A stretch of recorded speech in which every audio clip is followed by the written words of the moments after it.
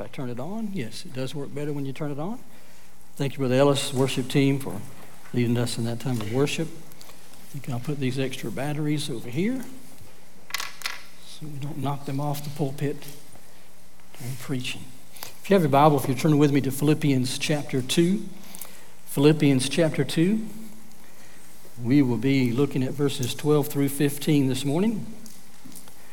As you're turning there, let me just say thank you, church, for what took place last Sunday as you celebrated with me my 25th anniversary here at First Baptist Chipley. Thank you for your expressions of love and support. I expected sometime during the month of August, since that was the 25th anniversary month, that Brother Mike would say some nice things about me and hand me an envelope with a check in it, and that would be it. I wasn't expecting video of folks sharing their thoughts and things, and your love offering on top of the other stuff that was given, the 2 tickets to the Florida-Tennessee game, the 2-night stay there in Gainesville. So thank you so much for your expressions of love, and thank you for being a church where pastors can come and stay for decades at a time. I'm not the first pastor to be here for more than 20 years. I believe Brother Adolph was here just over 20 years, maybe in just under, maybe in just over. I'm not sure. I didn't check the records. But I know it was somewhere around 20 years. Brother Dan was here for a few years. He left and came back for 35 consecutive years. Brother Mike has been here 23 years. So you're the type of church that folks can come and pastors can come and stay here because you're so loving and forgiving. When we make mistakes, you understand that we're not perfect, and you allow us to stay and remain. And so I'm grateful that I can serve here with you for 25 plus years. If you have your Bible, if you found Philippians chapter 2, we're going to begin in verse 12. The Apostle Paul says, "Dear friends, you always followed my instructions when I was with you, and now that I'm away, it is even more important. Work hard to show the results of your salvation, obeying God with deep reverence and fear. For God is working in you, giving you the desire and the power to do what pleases Him. Do everything without complaining and arguing, so that no one can criticize you. Live clean, innocent lives as children of God, shining like bright lights in a world full of crooked and perverse people." Would you pray with me? Father, we're grateful for your word, how it instructs us, how it teaches us, how it trains us, how it shows us how we should live our lives. So God, this morning I pray that you'll empower me to preach your word. Would may people hear not what I say, but what you say through me to them. May our hearts be directed to you. May we be drawn closer to you because of being here today and hearing your word. In Jesus' name, amen. I've entitled this message, "Shine Bright in a Dark World." Shine bright in a dark world. Now, of course, that title comes from verse 15, where it says, "Shining like bright lights in a world full of crooked and perverse people." Or like the New King James says, "Shine like the stars in the world." It reminds me of what Jesus said in his Sermon on the Mount, Matthew chapter 5, verse 13 through 16. First he said, "You're the salt of the earth." And then in verse 14, he said, "You're the light of the world." You're like a city that's set on a hill that cannot be hidden. And he says that we are to shine so bright. We are to shine so that the world sees us, so they'll see our good works and give glory to our Father in heaven. Verse 16. That's what we're supposed to do. We're supposed to live in such a way that we're like that city that's on a hill. It's up high, it's elevated where it can be seen. It cannot be hidden because it's up high where all those down below can see it. Especially at night when the lights of the city are bright, it can be seen from far, far away. It cannot be hidden. Our lives are supposed to be like that for Jesus Christ. Our lives are supposed to shine bright. We're supposed to live differently so the world sees us and they know that there's something different about us, and they give glory to the Father in heaven. It reminds me, when I was a little boy, I sang a little song. Maybe you sang it as well. If you turn your attention to the screen, you'll see some that can sing it better than I can sing it.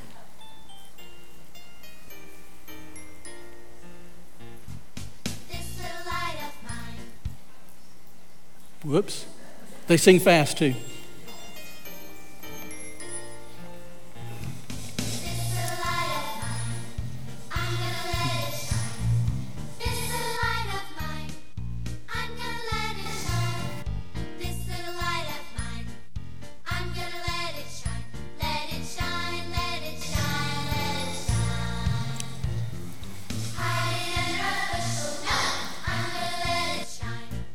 Hide it under a bushel, no, I'm gonna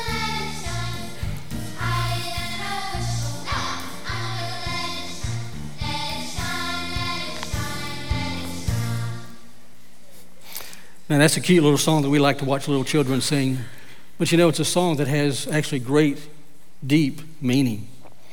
Yes, be cute to sing this, and no, don't hide it under, and don't let Satan. That's all nice and cute, but think about what it means. That your light is supposed to shine. You're not supposed to hide it. You're not supposed to be embarrassed about being a Christian. You're supposed to let it shine bright. You're not supposed to hide it. It's like that city that's set on a hill that cannot be hidden. We're not supposed to let Satan destroy us, destroy our witness and our testimony, not to blow out that light, but to let it shine bright. It wouldn't hurt us to actually wake up every morning, maybe not necessarily sing that song, but think about that song, that, hey, today I'm going to let my light shine for Jesus. It would help us to think about those things. We're supposed to let our light shine bright. And I've got 2 flashlights here. One's a 5,000 lumens. I think this is a 2,000 or 3,000 lumens. But when you shine a light in a bright room, you really can't really tell that it's shining all that much. But if you were to shine it in a dark room, then you could really tell that it was shining bright. And if you were to shine it in a dark room,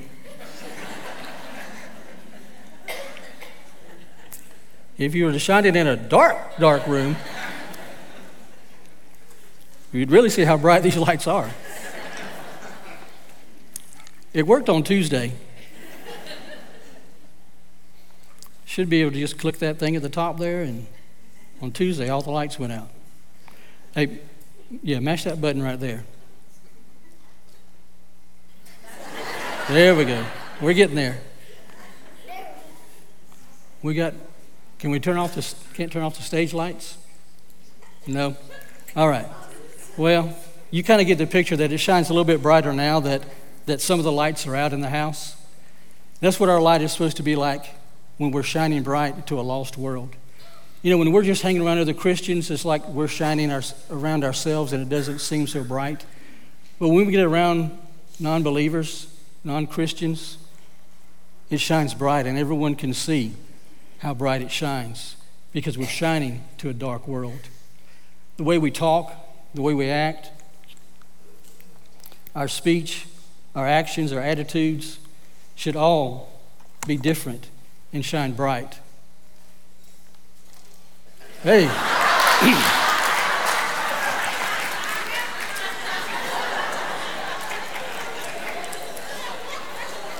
You found the right button, didn't you? So it doesn't matter which way I turn it now. You can see it shining bright. They just want to see how fast I can move. Get back to those flashlights. When we live like we're supposed to live, our light shines bright for Jesus. That's what the Apostle Paul is trying to get across to the Philippians, that you're supposed to live in such a way that it's so different from the world. Look with me again at verse 12. Because there Paul begins and he mentions 3 things in this passage of Scripture that he wants them to do so they can shine. Beginning in verse 12, he says, therefore, and we'll come back to that therefore in just a little bit. My dear friends, just as you've always obeyed, so now, not only in my presence, but even more in my absence. Paul begins by calling them dear friends. He is wanting to encourage them. They were his dear friends. They loved one another. Paul loved the church at Philippi. He loved them, and they supported him. They obeyed him. He was there preaching and teaching. They followed his example. They listened, and so he addresses them as dear friends.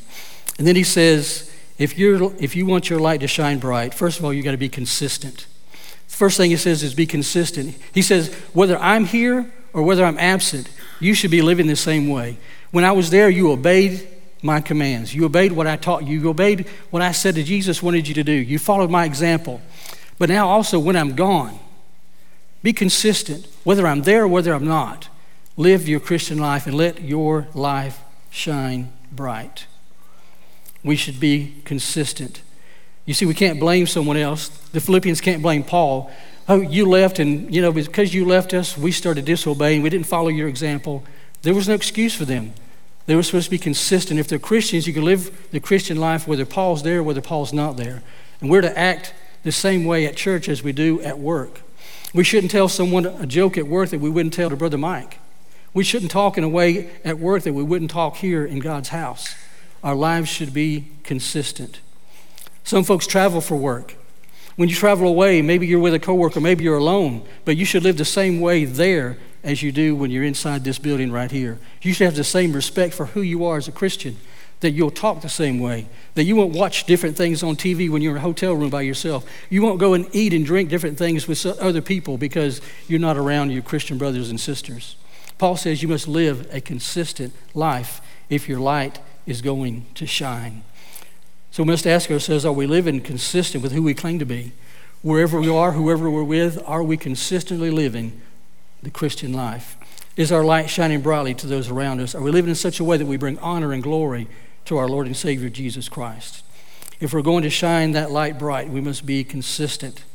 Second, Paul says we need to be more like Jesus.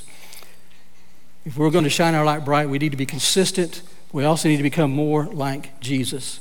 Look what he says in verse 12, in the middle of that verse. He says, work out your own salvation with fear and trembling, for it is God who works in you both to will and to do his good pleasure. What does Paul mean, work out your salvation? It sounds almost like work for your salvation, but it's not. That's not what Paul is saying. We can be sure that there's a couple of things that it does not mean. It does not mean work for your salvation. Paul is very clear when he starts this letter to the Philippians in chapter 1, verse 1. He says he's writing to the saints. The saints are already saved. He's not writing to tell them how to be saved. He's telling them how to be more Christ-like.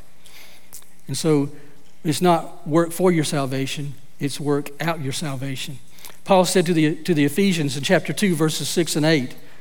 No, not 6 through 8, 8 through 10. He said, for by grace are you saved through faith. It's not of works. It's a gift from God. And so we know that we're not saved by working for our salvation. We can't earn our salvation. We can't work hard enough. We can't do enough to earn salvation. All it takes is one sin to keep us out of heaven. Paul is saying to work out your salvation, not work for your salvation. We are saved by grace through faith. It's not of works, lest any man should boast. In verse 10 of Ephesians chapter 2, Paul says this, we are his workmanship, created in Christ Jesus for good works, which God prepared beforehand that we should walk in them. You see, we are to work. We are to do good works, not for salvation, but to show our salvation, so that others will see our good works and glorify our Father in heaven. That's what Jesus said. And so we're not working to be saved, we're working to show that we're saved. The New Living Translation says it this way: work hard to show the results of your salvation, obeying God with deep reverence and fear, where New King James Version says with fear and trembling. We are to work out our salvation. That word is translated carries the idea of working out to full completion. Dr. Lou, it's like when you have a math equation. I know you're in here somewhere. There you are, thank you. I saw you in the choir, so I knew you were here. When Dr. Lou would give her students a math equation, said, this is X, we want to know what the value of X is. They would have to work it out on their piece of paper all the way to completion, not halfway. You don't get credit for halfway. You have to work it all the way out. And so Paul was using that word work out, like work it to full completion. You would have to know what the value of X is. And in your salvation, you've got to work it all the way out. When you become a Christian, you're a babe in Christ, the Bible says. You're not fully grown and mature. And so you've got to work at becoming more like Christ. That's what the Apostle Paul is saying. Work at being saved. Work out your salvation. Continue to work and grow to be Christ-like. You see, the purpose that God wants us to achieve is Christ-likeness. The theological term for that is sanctification. We're to grow in Christ-likeness, become more sanctified as we live our Christian life. But it takes work. Remember when I said the word therefore, when we come back to it, where we're coming back to it. Verse 12 says, therefore, dear friends. And we know that when the therefore is there, you look back to see what it's there for. And if we look back at chapter 2 and verses 6 through 8, the Apostle Paul says this about Jesus. Though he was God, he did not think of equality with God as something to cling to.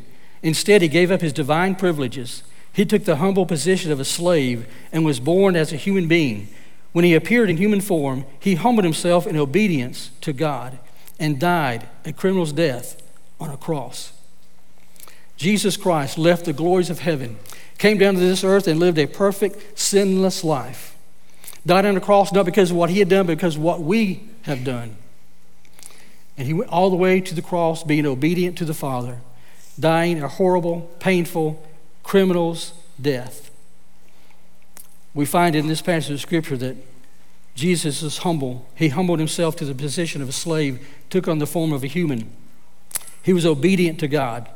He sacrificed himself on a cross and suffered for us. That's the description of Jesus and what he's like. So if we're going to become Christ-like, that should describe our lives. Are we humble? Are we obedient to God? Are we willing to suffer? Are we sacrificing for others? Are we selfless? So you see, that's what we should be getting up every day praying. God, help me to be like Jesus. Help me to be humble. Help me to be obedient to you. Help me to be selfless and sacrificing, suffering for you. That's what we need to be doing. Are you praying for God to help you to be like Jesus? Don't you wish, though, there was a shortcut to becoming a Christian? Don't you wish there was some special pill you could take and all of a sudden, poof, you're a full-blown, mature believer in Christ? Too bad it doesn't work that way. It's like the little boy who saw the picture of an NFL football player on a box of cereal and said, Dad, if I eat this cereal, will I be an NFL football player? Well, of course not. It's not that easy. It's not that simple. It requires hard work. Yes, you may be able to eat a bowl of cereal, but you better also do some exercise. You might have to study the playbook. You might want to be disciplined. There's a lot that goes into being a football player, whether it's high school or NFL. It requires hard work and discipline if you're going to be a good player. There are no shortcuts to becoming an NFL football player. It requires discipline and training. You can't order Christ-likeness, from your app. You can't order it from the drive-thru. There's no secret to just pop it in the microwave and there you are, you're a full-blown Christian. No, sanctification is a lifelong process. You can't just take a shortcut and get there. You can't just come to church on Sunday morning, sit in the pew, listen to a sermon, sing a few songs, and go home and think, I'm a full-blown mature Christian now. I've had my week's worth of it. No, it's a daily workout, daily in the Word. It takes hard work. In his book, Growing Up, Robbie Gallaty shares how to get closer to God. Many of you have read that book. Most of our D groups, especially in the first few years, were required to read the book Growing Up. Robert Gallaty takes the letters of each letter of the word closer and uses it as an acrostic to tell you how you can become closer to God. The C is to communicate with God through prayer. The L is to learn to understand and apply God's Word. You see, if you just read God's Word and then close the Bible and walk away, you haven't done anything. You got to understand it and then apply it. O is to be obedient to His commands. If you read something in the Word of God and you say, oh yeah, I should be doing that, but I'm not, and you walk away and don't do it, you're not being obedient to God. That's disobedience. So it'll keep you away from close fellowship with the Lord. C-L-O-S, store God's Word in your heart. There's some great passages, great verses of Scripture we need to memorize so we know what God's Word says. So we can defend the faith, and someone says, well, God's Word says this. We say, no, here's actually what it says. E, evangelize the lost. You see, if you're not close to God, you're not going to share what God's doing in your life with someone else because He's not doing anything. Your walk with the Lord grows stale. There's not real joy in your life because you're not close to Him. And that's why many Christians never share their faith with anyone. R is to renew yourself spiritually every day. That's being in the Word. That's reading it, meditating on it, applying it to your life. You want to get closer to God? You want to be Christ-like? You got to do those things. Get closer by doing what closer really says. Being a Christian is not about cruising, relaxing through life. It's not like getting on that raft and going through the lazy river and just drifting along. The great theologian Brock McCoy said this. Y'all know him, don't you? He said, the Christian life is not a cruise ship, it's a battleship. And so my question is, brothers and sisters, are you at your station? Are you at your battle station? Are you on that raft floating down the lazy river as a Christian? Ephesians chapter 2, verse 10, Paul said that God had pointed to us works to do beforehand. Are we working? Are we serving? Are we getting closer to the Lord? If our light is going to shine bright, if we're going to become more like Jesus, we need to do so. Look with me at the last part of verse 12. Obeying God with deep reverence and fear. The New King James says with fear and trembling. That doesn't mean that you're afraid of God. It doesn't mean He's like that bully on the playground that used to take your lunch money. It's not that kind of fear. It's a reverent awe, fear. It's a reverence of who God is. Listen to what Tony Morita says about this. He says it has to do with living in humility before God and in submission to his will. Oh dear, there it is. It is living with an awareness of the holy presence of God. Living with an awareness of the holy presence of God. You know that as a believer, God dwells within you. And so wherever you go, whatever you're saying, God is there with you. And so when we live in the recognition, acknowledgement that God is with us, his holy presence, he doesn't want to hear you say some of the words that you say. He doesn't want to hear you say a joke, tell a joke that you may tell someone. He doesn't want to go some places that you may take him. If we'll remember that he is with us, that he is always, his holy presence is with us, that can deter us from saying and doing some of the things that we do because we do not want to offend him. It's a healthy fear, a fear of offending God. We have a righteous awe and respect for who he is. It means that we live in such a way that we do not want to disappoint God. You live in a way to honor him and humbly submit to his plans. We live in obedience to his commands and the principles for living. Look again at verse 13. Paul says, for God is working in you and giving you the desire and the power to do what pleases him. You see, God works on us, and then God works in us. The Spirit enables us to live for Christ. As we become more like Christ, it's God who is actually working in us, empowering us to do so, to be obedient, to do what he tells us to do, to live in a way that would honor him. He doesn't just say, yeah, go work out your salvation, but he comes inside of us, alongside of us. We're not alone. We're not doing this by ourselves. The Holy Spirit indwells us to empower us to live the way Jesus wants us to live. It's a reminder that we are not alone. We're born again as babes in Christ, but just as babes grow mature, we also must grow mature as Christians. Physically, a baby must be fed. A baby must be taught. A baby must exercise for those muscles to grow and strengthen. And as Christians, spiritually, we must be fed. We must spend time in God's Word, not just listening to someone else tell you what it means on Sunday morning, but also digging in a little deeper on your own.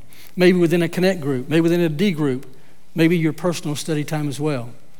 That you're being fed, you're being taught, and then you're exercising. You exercise your faith. You trust God in the small things, and you begin to trust him more, and you trust him in even bigger things. You're exercising your faith. If you take a baby and you just lay him in that carrier or that car seat and leave the baby there all day long, where he doesn't have tummy time, where he holds his head up and strengthens those muscles, or starts to crawl and walk and use those muscles, that baby will not have strong muscles to do what he needs to do to learn to grow and walk. And so it is with the Christian also. We are babes in Christ when we become Christians, but we need to grow and exercise our faith. We need to be fed and taught the Word of God. This growth is called sanctification, and we must work at it. Paul says to work out your salvation. Work hard to show the results of what God has done in your life. We are to keep growing and maturing. If our light is going to shine bright, we must be consistent. We must become more like Christ. The third thing we see in verse 14, do everything. Church, would you say with me, do everything? Can you say that? Do everything. Paul said to do everything without complaining, without arguing. Without complaining, King James says grumbling. He doesn't say do some things, do most things, do many things. He says do all things without complaining and arguing. Now that's easy when, we get things and they're easy to do. They're not complicated. They're done the way we want them to be done, and we get to do it by ourselves maybe and do it our own way. But when we have to work with someone else and they do things differently than we do, are we still doing everything without complaining and arguing? Sometimes at work you have to do things that you don't understand why you're doing it. Maybe you think you shouldn't be doing it at all. But it's not right to go complain and argue and gripe to your boss, to your coworkers. Sometimes we need to do what we tell our children to do sometimes and count to 10. Maybe sometimes count to 100 and not complain and argue. Because why? because your light is not shining. The world is watching. And when we do what they do, our light is very, very dim. But when the world sees you not do what they would do, they see your light shining bright.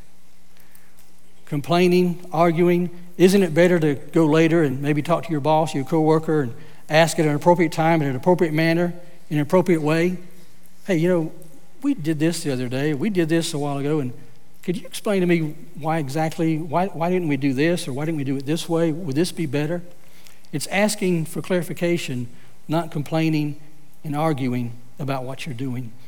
See, the Apostle Paul says that we need to be cheerful and encouraging, not complaining and griping.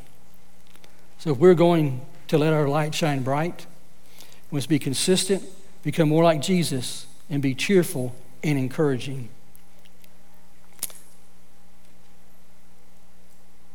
Look at verse 15. Why does Paul want us to not complain? Verse 15 gives us the answer. So there be a witness to a lost world. He says, so that no one can criticize you.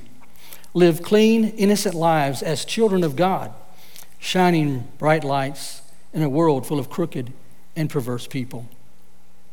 If you live without complaining and arguing, your light is shining bright to those around you. When you're filled with the Spirit, you recognize that complaining and arguing isn't the right way to handle a situation.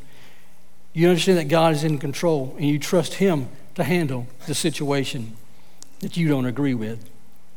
Paul said in Philippians chapter 4, just a couple of chapters later, verses 11 through 13, Paul said to them, not that I was ever in need, for I have learned how to be content with whatever I have. I know how to live with almost nothing or with everything. I have learned the secret of living in every situation, whether it is with full stomach or empty, with plenty or little. And here's the verse we all know. For I can do everything through Christ who gives me strength. Paul's not saying, I'm going to give you physical strength to overcome your enemy.